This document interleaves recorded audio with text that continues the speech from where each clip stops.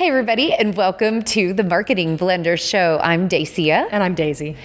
Today, we are talking about the slightly more emotional side of marketing and sales alignment, but this is a really important component because the thing about marketing and sales is it's about people. It's about people. And so especially if you're thinking about scaling marketing and sales, I love the idea of talking about mindset. So for me, immediately when I think about mindset, I think the role that a marketing leader in a marketing team and a sales leader plays is very, very different than a CFO, than a CEO, than more operationally driven leaders. And what I mean by that is that those leaders need to look at risk and threat. But a sales or marketing leader, or both, they have to look for opportunity. They literally have to have the mindset and eyes to constantly see opportunity everywhere they look so that they can harvest that and optimize things that are working. Certainly. And with operations, it's about keeping the lights on. With sales and marketing, that's about growth, which is new light bulbs. Yes, absolutely. So that's the thing about the sales and marketing role is there actually has to be a core of optimism here, right? So instead of constantly scanning for risk, scanning for where are the kernels in the data, where are the opportunities and the changes in the market, even the strengths inside of your team that you can actually maximize. And it's interesting because you actually need to hold space for this because it does need to be scaled into the organization so that your team across the board can exhibit that type of level of service, heart, passion, inspiration, and constantly identifying opportunity for your customers, for your prospects, in addition for your team. So that is definitely a mindset thing. And it's the seed of mindset that your culture grows from. And if the leadership doesn't understand, you have to have a culture where people are looking for what can go right and what they can learn from things that didn't work the first time. Then you have to make sure that you've got the alignment coming from the leadership and down into the team in the words that are spoken, in the way that reporting is framed. You have to be telling the truth about what's happening, but also the truth always has opportunity hidden in it, even if it's a dark day. Oh my gosh, well said. Because two things. Prospects can smell desperation. Every single one of us has experienced a salesperson. You can see it. Please, please buy from me, right? And nothing scares somebody away more. So there's that component. But one of the things I love that you just said was around the data. You have to have space for people to tell the truth. So if something is dipping instead of going on an upward trajectory, is there a culture where you can have that conversation around the data and then think, okay, what are we seeing? What is this telling us? How do we fix it? Where do we go from here? Where you're building agility and just commitment to progress versus constant fear, which oftentimes results in people hiding the information that could make you better. Yes. Your sales and marketing data is never broken. It's just telling you things you may not want to hear. But if you're willing to look at it from the perspective of this is the information I get as my early warning signs, and this is the information that I get that gives me the insight into future opportunity, what to target now, how to pivot, how to stay ahead of the competition, then every piece of data has value. Absolutely. And the important thing about data, and you talk a lot about this, is that the data crosses sales and marketing. So one of the phrases that I've heard you talk about before is that it's marketing and sales alignment. It's not a marketing and sales hierarchy. And so you're really talking about watching the buyer's journey so that you have a relentless and healthy heart-forward focus on the market and the people that you serve. And then there's conversations happening back and forth because everybody is united around the exact same goals and are having honest conversations about how do we progress from here. Exactly like you said, no matter what the data says. This ad is brought to you by the Marketing Blender. As you guys know, I'm a fractional CMO, and actually at the Marketing Blender, there's a whole team of us. For a fraction of the cost of a full-time executive, you can hire a chief marketing officer to write your marketing plan, to clean up your messaging and your positioning, and to drive sustainable results. We oversee multiple partners, we help mentor team members, and most importantly, we build a marketing machine that will drive results for your company for years to come. If you're curious about what this looks like, and some of our engagements go from a couple months to a couple years, check out themarketingblender.com.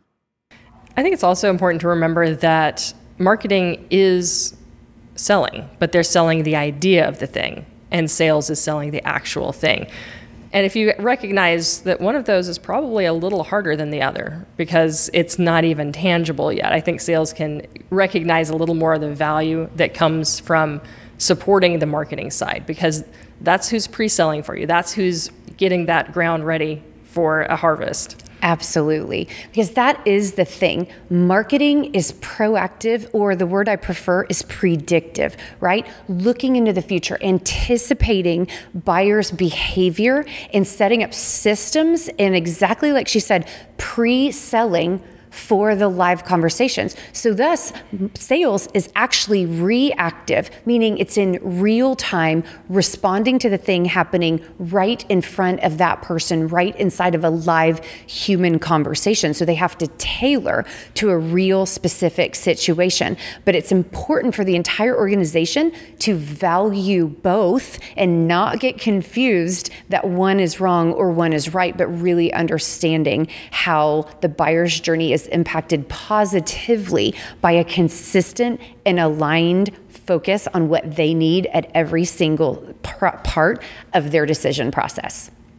I agree. And it's important to remember this is not just sales not understanding what the role of marketing is, but marketing needs to recognize that sales is the thing that makes a company live or die. You don't have revenue growth without sales. So marketing can't chase metrics that don't matter. There needs to be alignment around, the things that are going to drive better results for the salespeople. So it can't just be what makes the graphs look better or, what makes things look like they're improving. It has to be things that at the end of the day help close deals. Absolutely.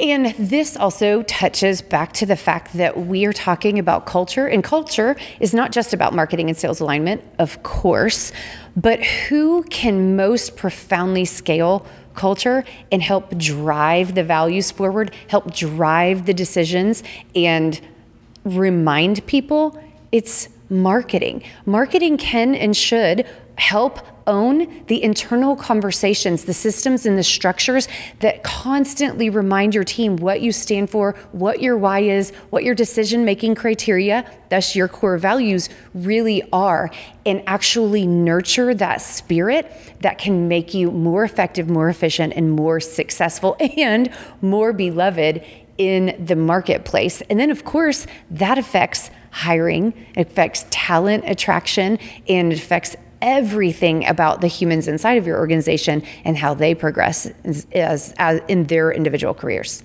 I know we're going to do a deep dive into hiring specifically around marketing and sales, but I'd like to touch on that here just in the sense of if you're building an aligned culture between marketing and sales, if you're bringing new people in, they have to be on board with it. So what are some of the criteria that you're looking for in hiring your next marketer or your next salesperson if they need to be able to flow with your culture? Oh, so important. I cannot wait to get into the details about job descriptions and misalignment around personalities and confusion on what they're looking for. Oh, such a good point. But like you said, we'll do that deep dive on another one. So one thing that you mentioned that I really like, and not on like in our pre-show talk, is identifying, because if there's alignment, you can together run toward the correct problem, right? You can read the data in a healthy way, and you can identify what's the biggest area of impact that we as a unified team can actually find. So talk to me a little bit about what do companies usually run towards, and what do you recommend about identifying from a unity standpoint the correct problem to work together on? This ad is brought to you by the Marketing Blender Lab.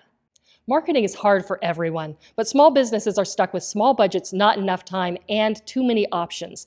SEO, social, paid ads, email marketing, live events. How do you choose where to focus? These are the top challenges I hear from entrepreneurs. You keep getting generic marketing advice that doesn't apply to your business. You've watched tutorials and tried a bunch of tactics that didn't work. You still don't have clarity on what you should focus on to get results. You don't have enough time to get marketing done, and maybe you've worked with freelancers or agencies that have let you down. You can get expert advice and start making real progress. The Marketing Blender Lab gives you an affordable way to work with an experienced chief marketing officer and finally get a handle on your marketing. We help you figure out how to reach your target audience and get more customers, what to focus on so you stop wasting time and money, and how to delegate effectively so you don't have to do it all yourself. Join me in the lab and let's figure out how to grow your revenue faster.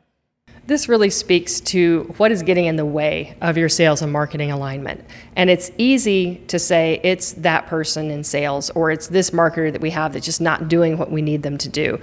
I always like to say there are 3 Ps in this problem-solving equation. The first one is actually priorities. So this is the first area where you must create alignment. And if you don't have alignment here, nothing else is going to work. So the number one thing that gets in the way of creating aligned culture is misunderstanding of what the priorities should be. Now, at the high level, it's growth, it's profitability, it's reputation, it's resilience in the market.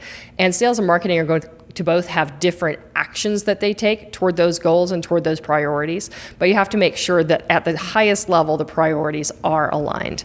The second piece is processes. So if you have aligned priorities, but your workflows are broken and your marketing is broken and you don't look at your data and you don't have a good handoff between marketing and sales or a good way to loop marketing back in at the right time to continue with nurture, if processes are broken, it doesn't matter how aligned your priorities are. And it also doesn't matter who your people are. So once you've fixed your priorities and you've fixed your processes, then you can start looking at people, because at that point it's going to be very evident who's not willing to play ball in an aligned system. And if the people who are aligned around priorities and have great processes in place are still putting roadblocks in the way of alignment, and that's slowing down the sales process and killing opportunity, that's when you start looking at making changes in your team. I love it. And it is so true that people approach this where they think people are they are the problem and they're also going to be the solution. But honestly, exactly like what you said, the priorities and the processes have to be in place to make or break a person's success. And then you can adequately and appropriately measure how they're doing, because the system is in place and something that you can optimize. So where do people start? If they are looking around their company and they're thinking, okay, we need a mindset shift. We need sales and marketing alignment. Like there's some bumps in those relationships and that workflow. Where do people start? The pipeline is always the foundation. It's the entire sales and marketing pipeline has to be visible, because you can't fix what you can't identify. Absolutely. Go to the numbers. Find out what is healthy. Like how many deals are you closing? How many leads and how many meetings is your team actually having? Okay, how big is your pipeline? How frequently is it getting refreshed? How far into the future does your pipeline going? Do you have nurture systems in place so you work backwards from your numbers? And if you don't know all those numbers, there you go. That is on the list for what is one of the main things that you need to do, is how do we get that number? What needs to be implemented in order to do it? So sometimes just having the right questions so that part of the problem and part of the solution is to go get the correct answers, so then you can make effective decisions, because you need to start tracking now. So yeah, I totally agree. Always start with your pipeline. Always start at the numbers. And then where do we go from there? After you've identified where things are falling out of your pipeline, you're also going to be seeing, where the opportunities are. And that takes us right back to the beginning of the conversation, which is, don't look at it as, a pipeline that's in disarray. Look at it as a garden that you're ready to start cultivating. Because once you see your data in full, and it shouldn't be something you're scared to see. Once you do see it in full, you're actually going to be ahead of a lot of your competition, because I can't tell you how many B2B companies we talk to that don't have this visibility. So once you're stepping into the responsibility and accountability of knowing your data, you're off to a good start. I love it. I love it. And one of the interesting things about this, you guys, is the mindset is that it's not about you, meaning it's not about the individual person and whether they're right or wrong. It's not about your point of view. It's about, how does your company on an individual level and an organizational level, how do you serve the market better to create an amazing experience for your future customers? That mindset changes people and their ability to be A players when there is that kind of heartbeat behind their day-to-day jobs. So yes, there's operational structure that we were diving into, but we're still talking about humans. Develop the eyes to see opportunity, because that mindset will help you unlock optimization and make sure that marketing will work for you and that you can constantly get more out of it as you keep going. Daisy, any final thoughts?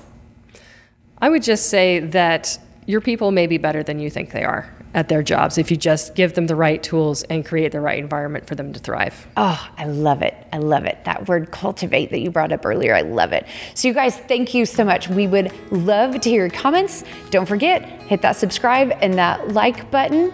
Onward and upward. We hope you learned something today that will help you succeed with your marketing. And if you liked what you heard, definitely give us a thumbs up and a subscribe. Don't forget to check the show notes. We're sharing free tools and resources there. And you guys, we would love to hear your comments. So drop one in or send us an email and maybe we'll use your topic on a future show.